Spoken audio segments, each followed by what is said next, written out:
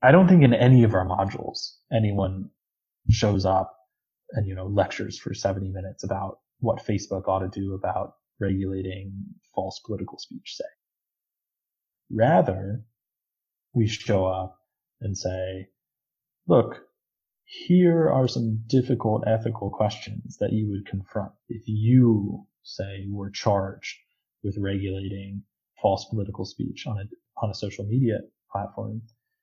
Here's some tools for philosophy in thinking about the value of unrestricted speech.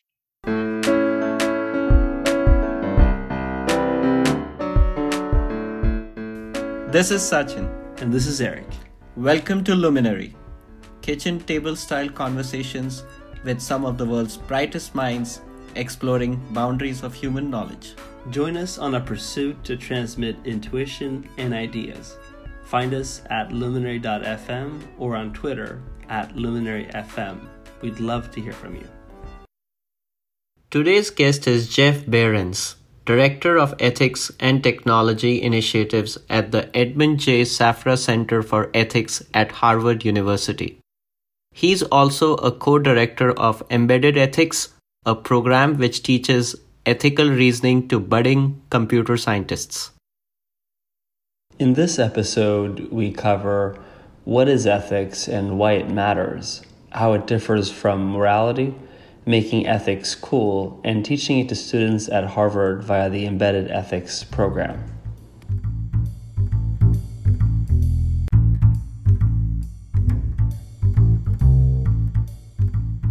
The way we like to start with the genesis and the evolution. So we'd be really curious to hear about where you grew up and your evolution to date. How'd you end up where you are right now? I grew up in a suburb of Cincinnati, and in a lot of ways that was a sort of stereotypical suburb experience. I was playing baseball and having backyard barbecues and things of that sort.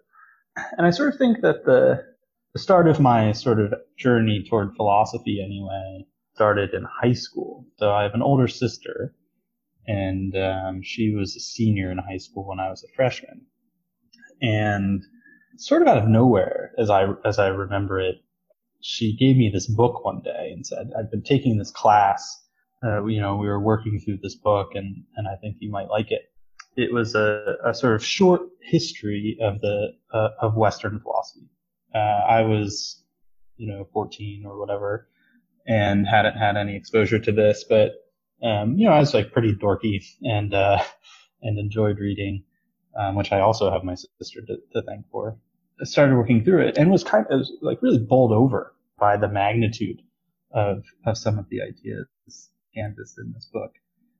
So this is like my first introduction to Aristotle and Hume, Kant, and these towering figures. And it really kind of sucked me in. And so I was reading a little bit on my own throughout high school, and I had an opportunity to take some classes that more directly engaged with philosophy. So by the time I got to college, I was pretty sure that I wanted philosophy to be part of my experience somehow. I didn't know exactly how it would fit in because I had other interests. And I ended up double majoring in philosophy and English and minored in theater. I sometimes joke with my students that I knew I wanted to be impoverished after graduation, but I wasn't sure how. But yeah, I had a fantastic experience. This was at Loyola University Chicago, which has this large eclectic philosophy department. And from there, I attended the University of Wisconsin in Madison to pursue my PhD. The next stepping stone was my first job at Illinois State University, where I worked for a few years. I'm married to an academic philosopher too, and we had an opportunity to come to Harvard in 2016, and we've been here since. It wasn't really until I got to Harvard that I started thinking about the applied issues in digital technology that I'm thinking about now. So I sort of fell into that sideways after arriving here. What was the name of the book? It's called The Passion of the Western Mind. And it's funny, I bet I still have my tattered copy sitting somewhere on a bookshelf, but I haven't really gone back and thought about that book in a long time, despite it its central role that it played. I can imagine now that, I mean, there are friends that I have from high school that I'm still in touch with, and if they're going to listen to this, they're going to laugh at these moments because I carried it around with me. And I got in trouble in chemistry one day because I was reading, about Kant instead of whatever important chemical reactions I was supposed to be learning about that day. So I guess, if philosophy is supposed to corrupt people, it was doing a good job. And how about your interests, sort of the intellectual interest in the intersection of ethics and technology? How did that emerge and take root beyond your exposure to Harvard as an institution? Yeah. So yeah, as I said, it wasn't really on my radar until I was here. A lot of my work in grad school is in an area of ethics that's called metaethics. And this is sort of the study of the nature of ethics or the nature of morality. So instead of asking directly ethical questions like, what should I do? Or, is this thing good or bad? It asks questions like, well, what would it mean for something to be morally good or bad in the first place? What are we talking about when we talk about morality, when we talk about ethics? And if there are truths in morality or ethics, what are they like? How do they come to be true, and how do we come to know them? So that's pretty far removed from thinking about on the ground issues like how we ought to, design autonomous vehicles. So the way that I got into this area was through teaching. I think in the summer between my first and second year here, a couple of my senior colleagues in the philosophy department approached me and said, we've been in contact with this instructor in computer science. She's been working up this course on the ethics of artificial intelligence, and she would like to pool in a philosopher, an ethicist, to help her instruct. Do you have any interest? This is no secret that I'm telling you. She knows all this by now, but I was pretty resistant at first, or not resistant exactly, but hesitant, in large part because I found it kind of intimidating.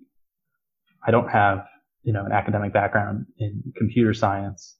I was doing some C++ coding, in high school, for a semester, but I think that had been my last exposure to anything really resembling computer science. And then, as I was just saying, a lot of my work wasn't really applied anyway. So, forget the specifics of computer science. I sort of had my head in the clouds and was thinking about quite abstract areas in ethics and not on the ground issues. So I found it kind of intimidating, to walk into another discipline and try to be a meaningful part of the conversation. I sort of took the next step of thinking about it and the next step. And then I eventually met this person. It's Barbara Gross, a towering figure in natural language processing in particular. And so we eventually sat down, and I think it probably took 15 or 20 minutes for me to be convinced that, not only would I have something to contribute here, but across the table for me was a partner who really understood what it would mean to work with a philosopher, and who really understood the kind of value that philosophical engagement could add. And so I took a deep breath and I dove in, and that was the game changing experience for me, working with Barbara and learning from the students and from our fantastic teaching assistant. It really opened my eyes to how interesting the fundamental questions in AI are, and to how pressing the need is for close philosophical work on the ethical issues. So what did she tell you in those 15 minutes? Yeah, that's a good question. What exactly was it? So one thing, and I offer this in a somewhat confessional tone too. Another thing that made me a little hesitant is that, not everybody who's worked in the natural sciences, I think, really understands what philosophers do, and that's mostly our fault. Even if they do understand it, I think a lot of folks don't hold it in high esteem. The one thing I think that was really exciting about that first conversation with Barbara is that she had had years of experience of working with philosophers, especially in her early work on natural language processing. So, in that context, it was primarily work in philosophy of language and then in philosophy of action, which is useful when you're thinking about kind of the internal architecture of digital or robotic agents. Having a little bit of shared vocabulary, a little bit of shared understanding of the methodology of philosophy, really went a long way. I guess one other thing that strikes me right now as I look back and think about that conversation, and it was, I don't know if this is to put the point too strongly, but the degree of humility that she showed.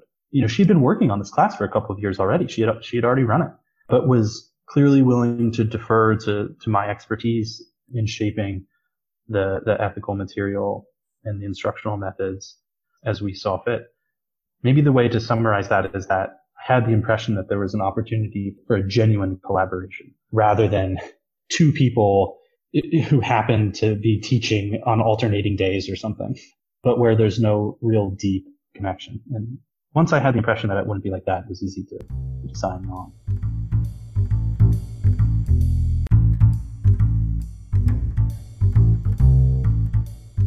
Taking a step deeper about ethics, how do you define ethics?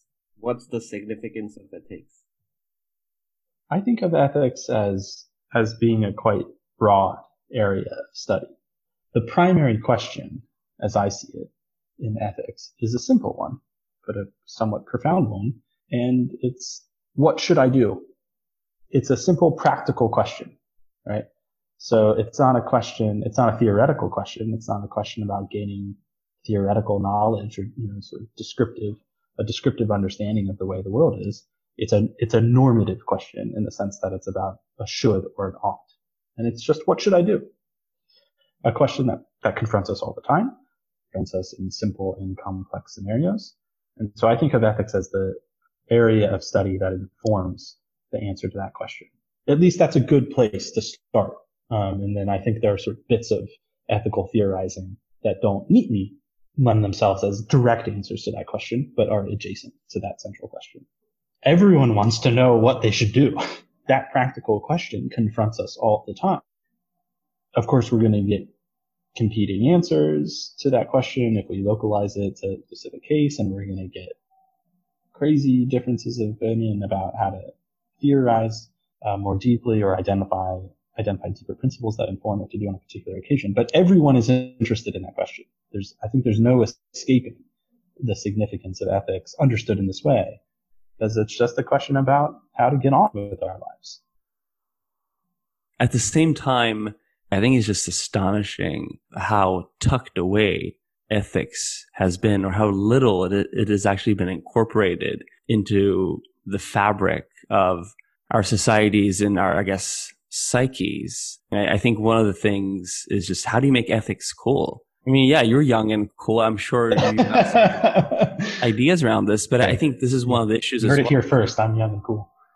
It's not a cool topic, I think, for a lot of people, but it's actually really cool. Like, what should you do when you search for resources in particular on ethics versus morality, or sort of contrast ethics versus morality online? It's just baffling. That it's a big mess. I haven't really. It's just so astonishing that there seems to be no clear answer. So please, could you help us?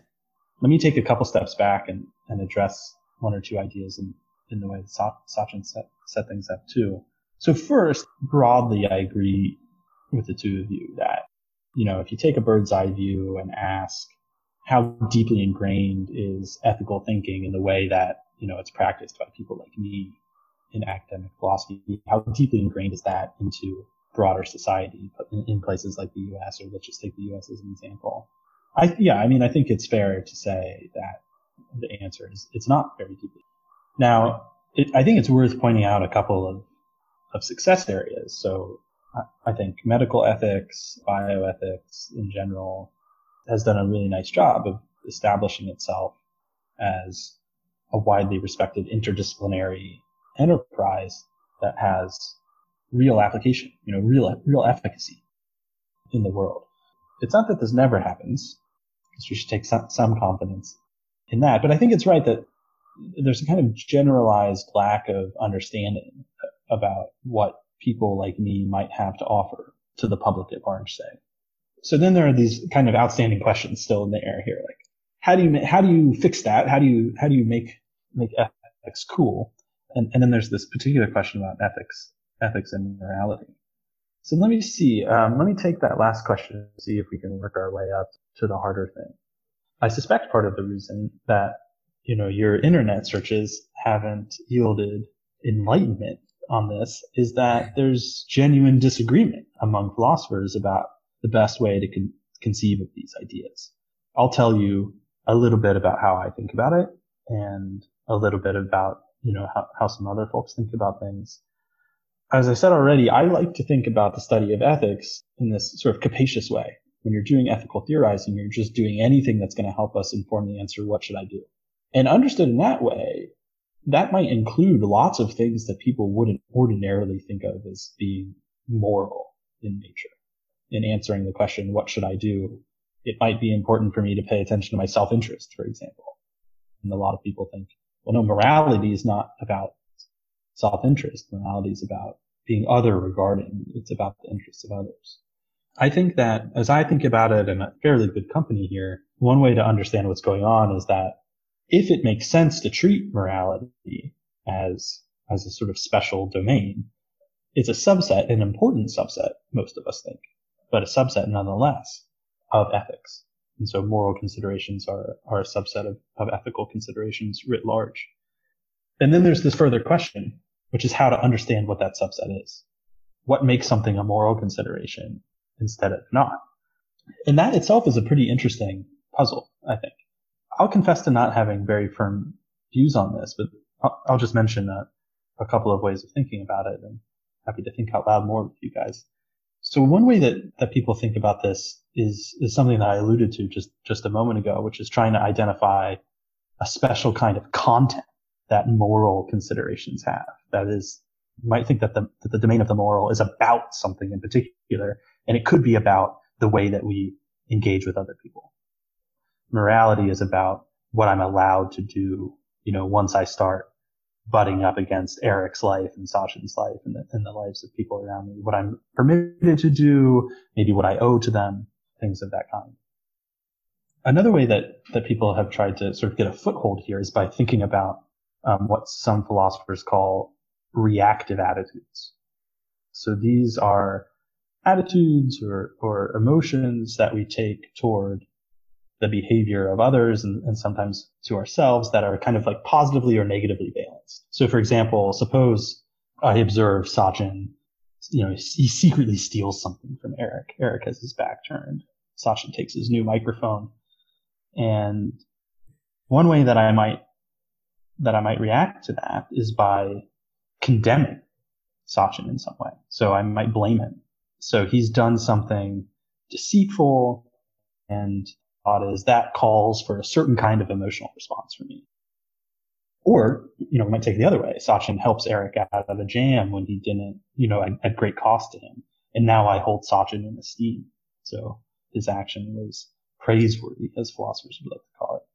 And so one way of thinking about the moral domain is that it's the domain in which those kinds of attitudes are implicated. So you've done something morally wrong when you've transgressed some ethical requirement. And on top of that, it would be fitting for me to blame you for having done so.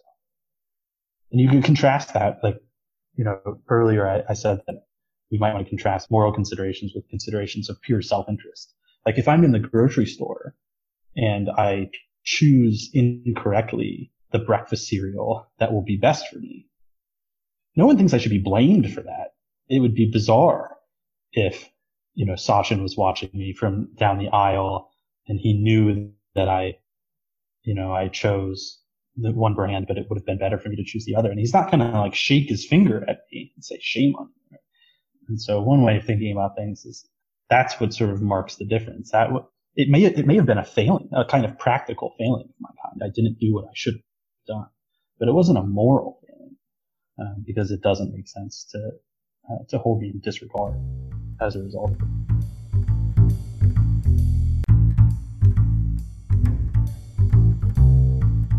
How do we think about segmenting ethics? When you study ethics, how would one study ethics? What are the different subdomains? I'll give you the sort of textbook answer as a start. The typical way that you would see this divided up in an intro text is that there are three main areas of study in ethics. And you can kind of think of them as lying on a spectrum from most applied, that is, most directly concerned with the day-to-day decisions we make about what actions to take, to least applied, so getting increasingly abstract.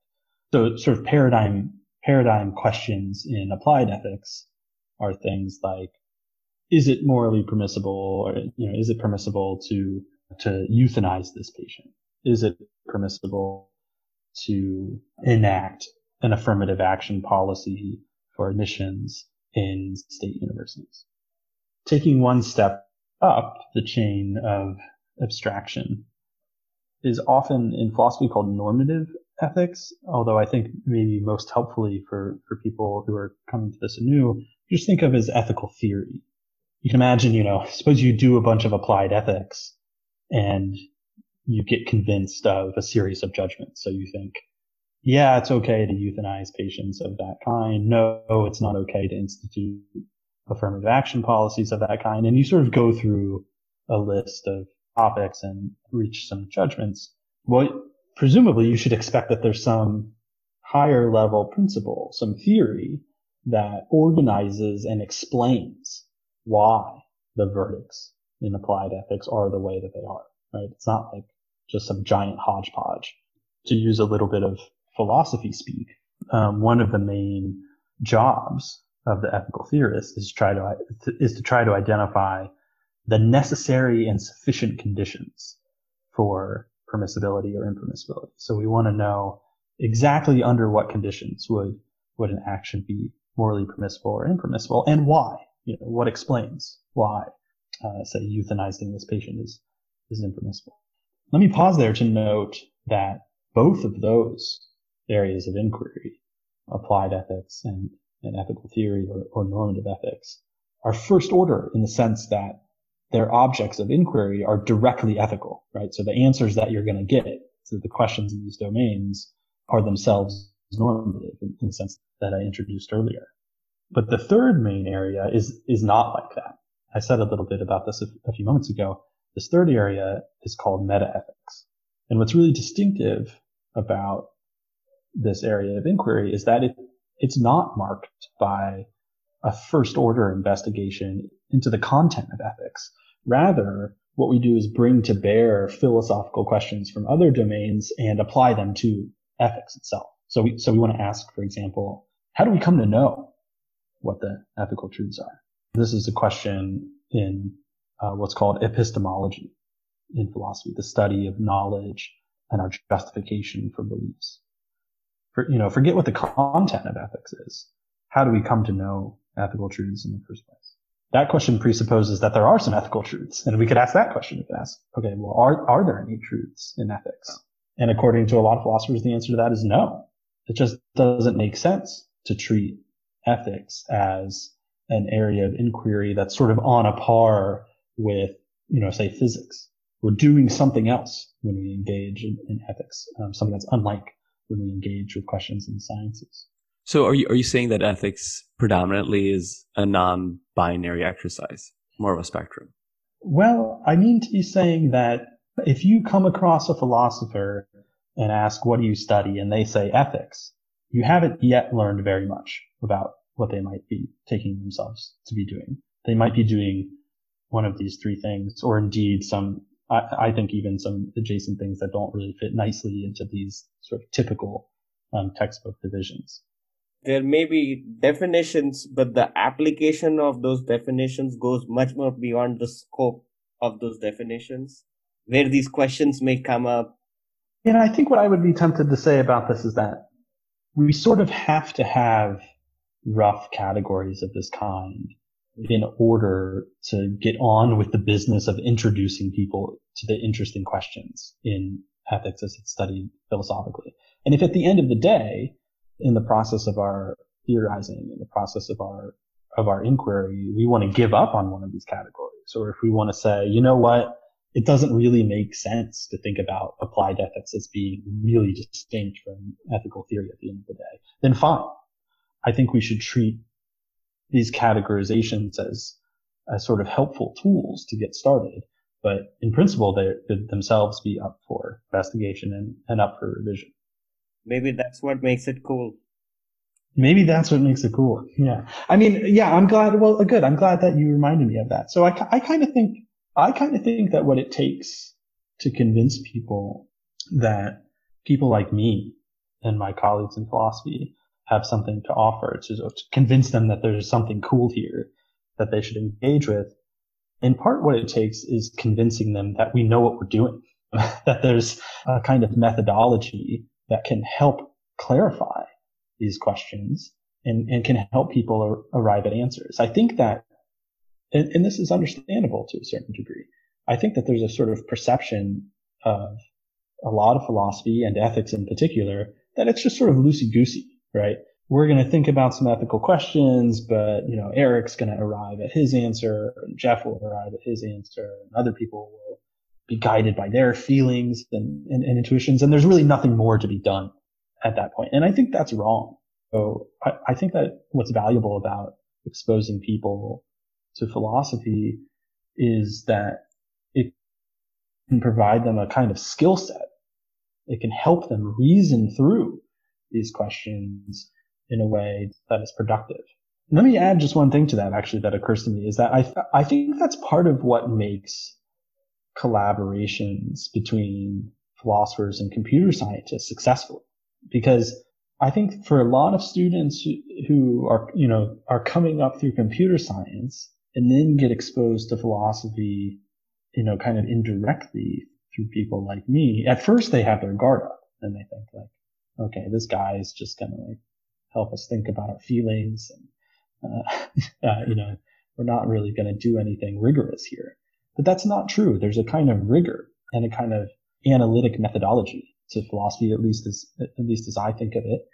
And indeed, that's actually pretty attractive to people in sciences like computer science. There's a real opportunity to draw people in these ways. Would you recommend any resources for having an entry point into learning more about the basics of ethics? Let me recommend a couple of things that are quite different in kind. One kind of thing is a sort of academic looking introduction to philosophy. The kind of thing that resembles, what would happen in an intro to philosophy course or an intro to ethical theory course. And here, I can plug some text by my dissertation advisor, actually, a professor at UW-Madison. His name is Russ Schaefer-Landau. And he's done actually a few introductory level texts that I think are really good. They're accessible, but also rigorous. So a couple of titles. One that does a really nice job with the meta-ethical material, Whatever Happened to Good and Evil. And so it sort of invites the reader to think about why we don't talk about, explicitly ethical things, why we're not in the habit of collectively issuing judgments of the ethical goodness or badness of things, and kind of takes the reader through a little introduction to some main issues in metaethics. But then he has some other titles that would do well in the other areas as well. But I think another way to approach this is just by getting people to think about lived areas of difficulty, areas in which there are pressing ethical considerations. And I think for some of this, it might be best to approach those without really going to philosophy first, but going to the social science, going to the journalism that will expose the import of the ethical questions, even if it's not the sort of thing that's going to help, with the philosophy side of things. Unsurprisingly, given my recent interest, I'm thinking of things like weapons of math destruction.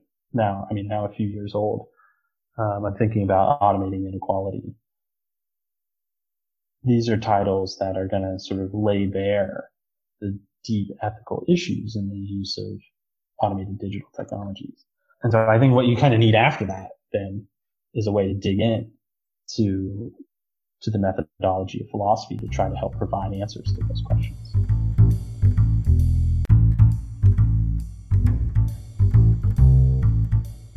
So speaking of pressing issues, let's turn our lens to what likely has not escaped any ethicist or any human being for that matter on this planet, which is the pandemic we're all living through right now. And we'd like to look at this pandemic through the lens of ethics. And in particular, we'd like to hear your thoughts on the ethical implications and considerations in leveraging technology. How do you reason about that broadly? Part of what you're thinking, part of what you're asking, I think, Eric, is how we should be thinking about the potential role of cutting edge technology in addressing the threat of the pandemic, the harms of the pandemic. I think there's an important message here. So this isn't the entirety of an answer, but I think it's an important part of the answer, which is that I think that the attention paid to the potential, gains offered by cutting edge or near future technology is a little bit of a distraction.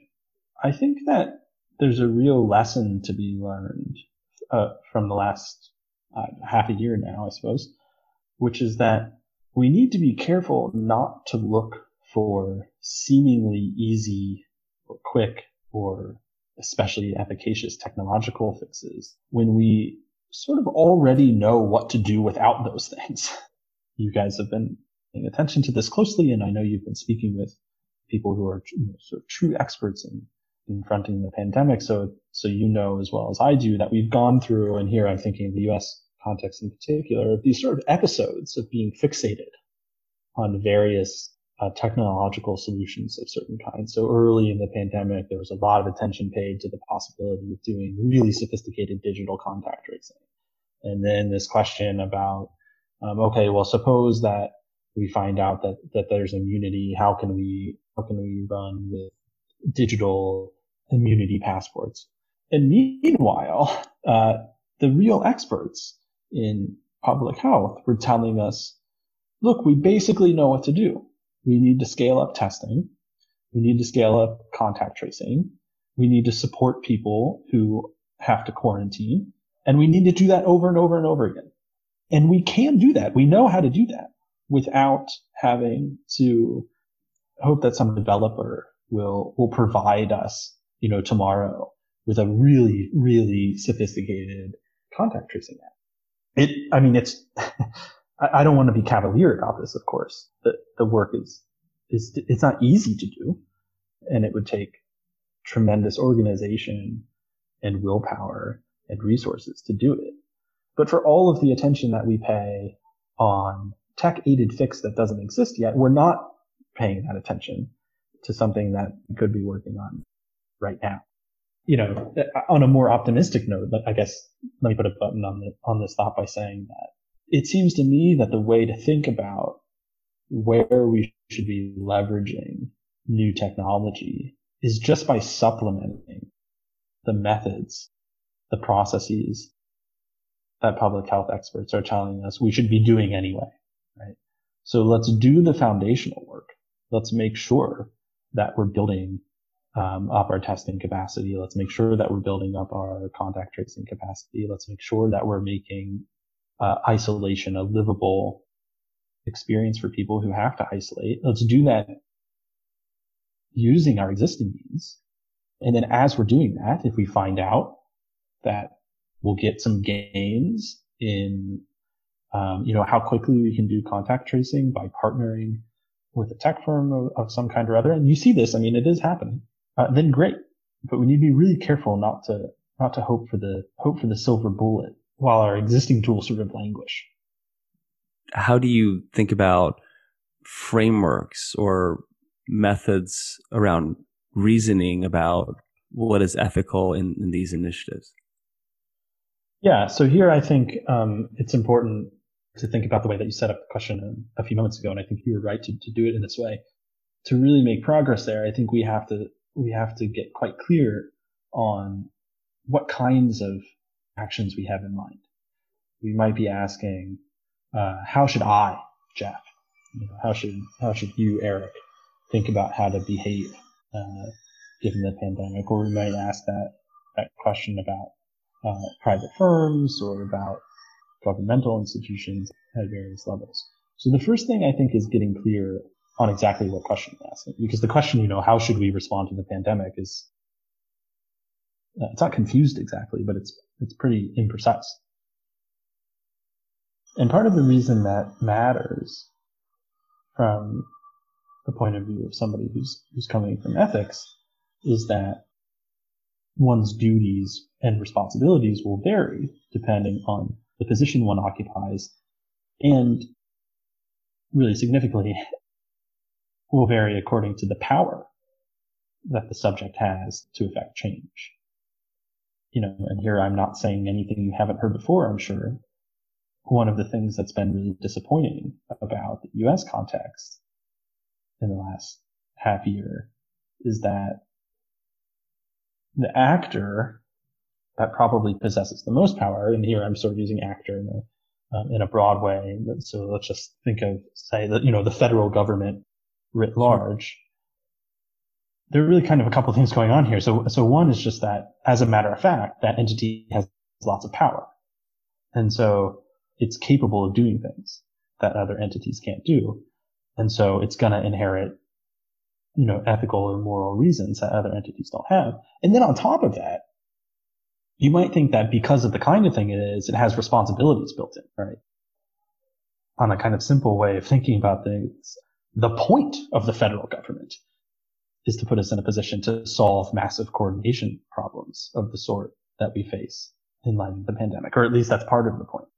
And so, it's not like it has this power by accident. We built it to have this power so that we could amplify our collective power to solve social problems. And part of what's been so disappointing, I think, is that we don't seem to be using the power very well. I'm tempted to answer in a way that kind of structurally mirrors the way that I answered the bit about technology. We already kind of know what's supposed to happen, right? The entities that wield this power should, communicate and leverage that power.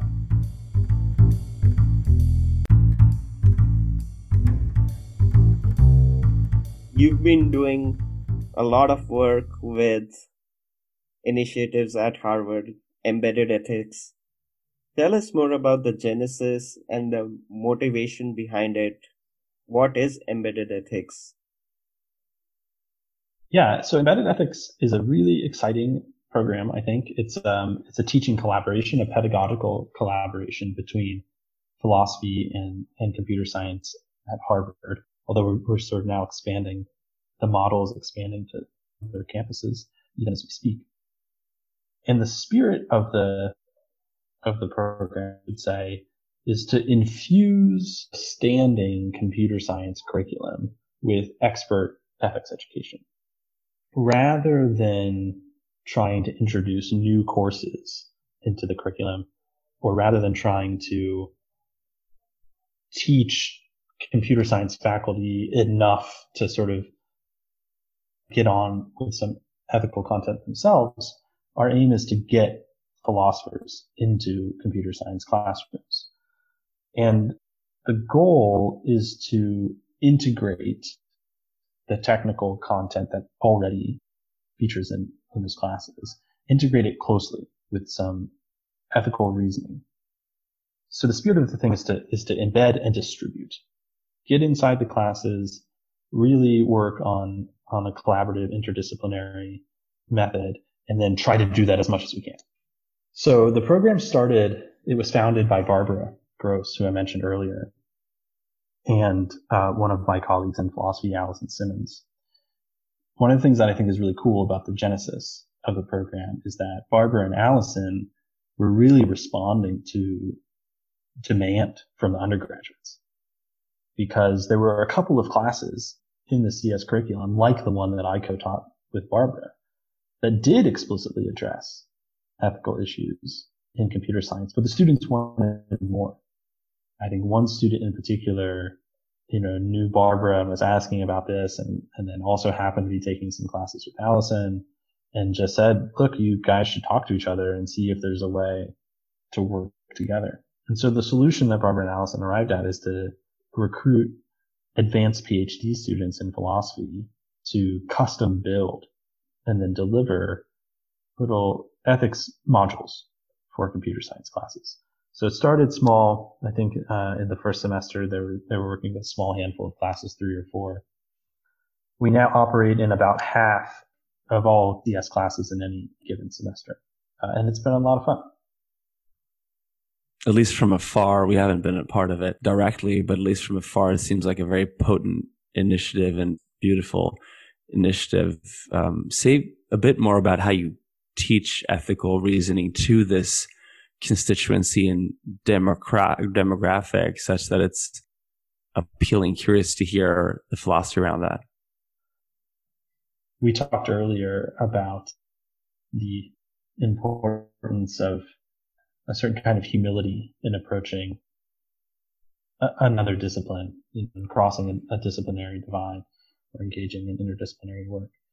From our side of the collaboration, from the philosopher's side, what I try to reinforce with our graduate students who are doing the on-the-ground teaching is that we need to approach the computer science content with a bit of humility, and we need to be willing to put in some work. A lot of what's challenging, but also I think quite exciting for the graduate students in doing this kind of work, is that once you're paired with a class and you're charged with helping to develop a module, it really requires quite a bit of research, because you have to be at least minimally competent in the subject area of the course so that you can stand in front of a room, or you can appear in a Zoom call, I suppose, in our current times, and present yourself as someone who's done the work, who's approaching the content with respect and with humility. So what this looks like is that we're usually trying to build our ethical instruction around case studies that directly interact with the technical theories or methodologies that are studied in the class, and then identifying a relatively well-circumscribed normative question that engages with that, and providing enough tools from philosophy to help students think through that. Let me give you an example. Right now, we're working for the first time on developing new content for a class at Harvard called CS50.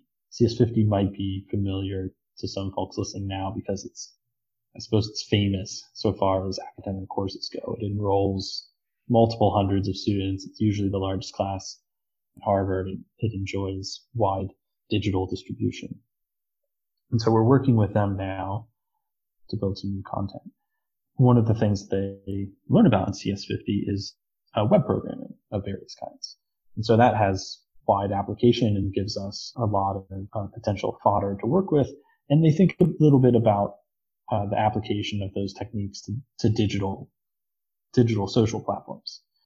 So right now, our 2 philosophy postdocs are at work helping to integrate ethical content about the responsibilities of social media platforms in regulating speech on their platforms. And so the idea is that there's something that the students are already thinking about. We're going to provide them some tools to be thinking about some dimensions of thinking that should inform those actions, but that often don't, and hope that there's a kind of synergy that results. So it's kind of like a checklist style, check the box. These things should I consider before I build X? Sometimes. I think that we want to be on guard against the appearance that what we're going to do is show up, tell everybody exactly what to think about, and then, sort of once you've done that, you're done. Sometimes we might approximate that, but in my mind, it's accidental. We think about it in terms of trying to provide practice in developing a skill. We want to provide a kind of toolkit and then give students the opportunity to practice using those tools. So a lot of what's happening in the modules are active learning exercises. I don't think in any of our modules anyone shows up and, lectures for 70 minutes about what Facebook ought to do about regulating false political speech, say. Rather, we show up and say, look, here are some difficult ethical questions that you would confront if you, say, were charged with regulating false political speech on a social media platform. Here's some tools for philosophy in thinking about the value of unrestricted speech. Here's some tools from political philosophy for thinking about the effects of unregulated political speech on well-functioning democracies. And then give students an opportunity to practice reasoning through decisions in which they can make use of those concepts. We're trying to give students skills and in part, I think, trying to habituate them into attending to these kinds of considerations in the first place. We want to try to normalize the idea that this is part of the regular business of being a computer scientist. This is part of the regular business of being a software engineer. This is part of the regular business of being a program supervisor. Yeah, even if we don't, at the end of the day, say, here are the 6 things that you ought to be thinking about. How do we extend what you're doing at Harvard to each and every classroom? Yeah, so we are trying to do a little bit of that work ourselves by sharing all of the materials we develop. They're available open access on our website, embeddedethics.cs.harvard.edu. For people in education contexts, go look at that and steal from us as much as you can. One quick appeal to students: if you're listening to this and you're an undergraduate, go tell people that you want this. That's how it started at Harvard. You might not think it, but professors and administrators want to provide you with what you want.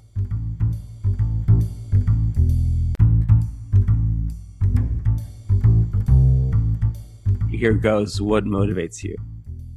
I'm just very curious, and I want to do the right thing. How do you allocate your time? It's a difficult dance right now. Most of my time is spent wrangling a toddler and then furiously attempting to get work done while he's distracted. Which non-consensus views do you hold near and dear? I think that people should be way more open to pluralism about the foundations of ethics than most people are. There are lots of things that are ethically significant. They don't reduce to each other. What's the biggest trade-off in your professional existence? I suppose there's a big trade-off right now in trying to think about doing public-facing philosophical work and doing traditional academic research. What are you currently reading? I'm reading a novel by N.K. Jemisin, who's fantastic, called The City We Became. I'm reading a book called How Smart Machines Think. And I'm reading a series of articles in both computer science and philosophy on transparency and opacity in machine learning applications. Who are your favorite writers? Who are my favorite writers? I love Neal Stephenson's fiction, highbrow but exciting fiction. What projects are you currently working on?